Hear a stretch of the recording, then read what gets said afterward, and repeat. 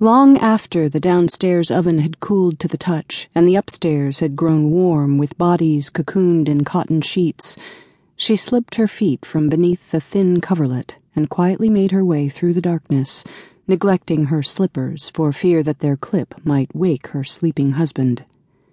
She paused momentarily at the girl's room, hand on the knob, and leaned an ear against the door. A light snore trembled through the wood, and she matched her breath to it. If only she could halt the seasons, forget the past and present, turn the handle, and climb in beside her like old times. But she could not forget. Her secret pulled her away, down the narrow steps that creaked under weight, so she walked on tiptoe, one hand balancing against the wall. In the kitchen, bundled dough mounds as white and round as babies lined the countertop and filled the space with the smell of milk and honey and promises of a full tomorrow. She lit a match. Its black head flamed and licked the candle wick before fuming to nothing. She preferred the candle's burning ribbons to the electric bulb, buzzing bright and incriminating high above.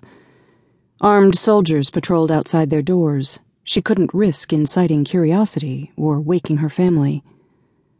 She bent to her knees beneath the rising bread, pushed aside a blackened pot, and groped in the darkness for the split in the floorboard where she'd hidden the new letter.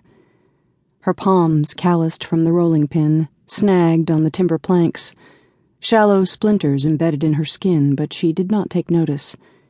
Her heart pounded in her ears and radiated heat through her arm and fingertips until she heard and felt the crackle of the paper she'd bunched into the crevice earlier. It had arrived in the day's mail, sandwiched between a receipt from her local miller and a long-since-forgotten edition of Signal magazine, its cover torn off, its pages watermarked beyond legibility, except for a pristine BMW ad boasting an aluminum bicycle for the modern rider. This tiresome correspondence made the letter's delicate handwriting and old-fashioned wax stand out. She'd recognized it at once and quickly tucked it into her dirndl pocket before anyone in the post office could catch a suspicious glimpse. At home, her husband had called to her. "What's the news?" "Nothing new. Buy or pay." She'd handed him the magazine and bill. "Take, take, take. The world never stops." She shoved her hands into her pockets, gripping the letter tight. Her husband grunted, tossed the disintegrated magazine into the trash, then slid a pointed blade across the top of the miller's note. He retrieved the receipt and held it close, summing the numbers in his mind and nodding in agreement. "As long as it keeps on turning, man will wake with hunger each morning, and thank God for that. Otherwise, we'd be out of business, yeah?" "Yeah," she'd echoed. "Where are the children?" "Out doing their chores," he'd replied. She'd nodded, then retreated to the empty kitchen to hide the letter until it was safe.